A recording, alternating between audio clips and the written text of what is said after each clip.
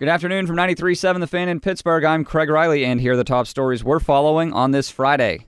A season-best 9 games above 500, the first-place Pirates send Ivan Nova to the mound, looking to beat the Padres again tonight.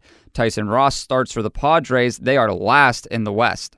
Austin Meadows will make his Major League debut in center field. He'll bat 7th.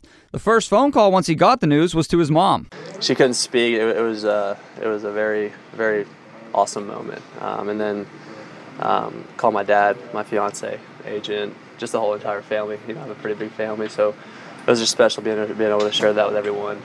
So it was a really cool moment. Meadows is the Pirates' top non-pitching prospect. How long he remains with the club probably depends on Starling Marte's oblique injury. He was placed on the 10-day disabled list, retroactive to Wednesday. Clint Hurdle's lineup has Corey Dickerson hitting third. Francisco Cervelli, he manned the 3 spot on Thursday. He's out of the lineup today. The finger that he dove back into the base with last night swelled up on him a little bit. Elias Diaz will replace Cervelli and hit 6th.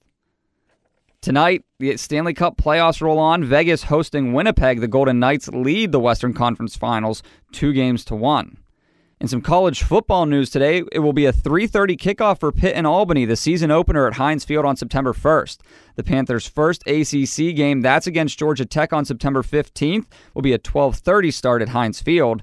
And 5-star running back Devin Ford out of Virginia today chose Penn State over Virginia Tech.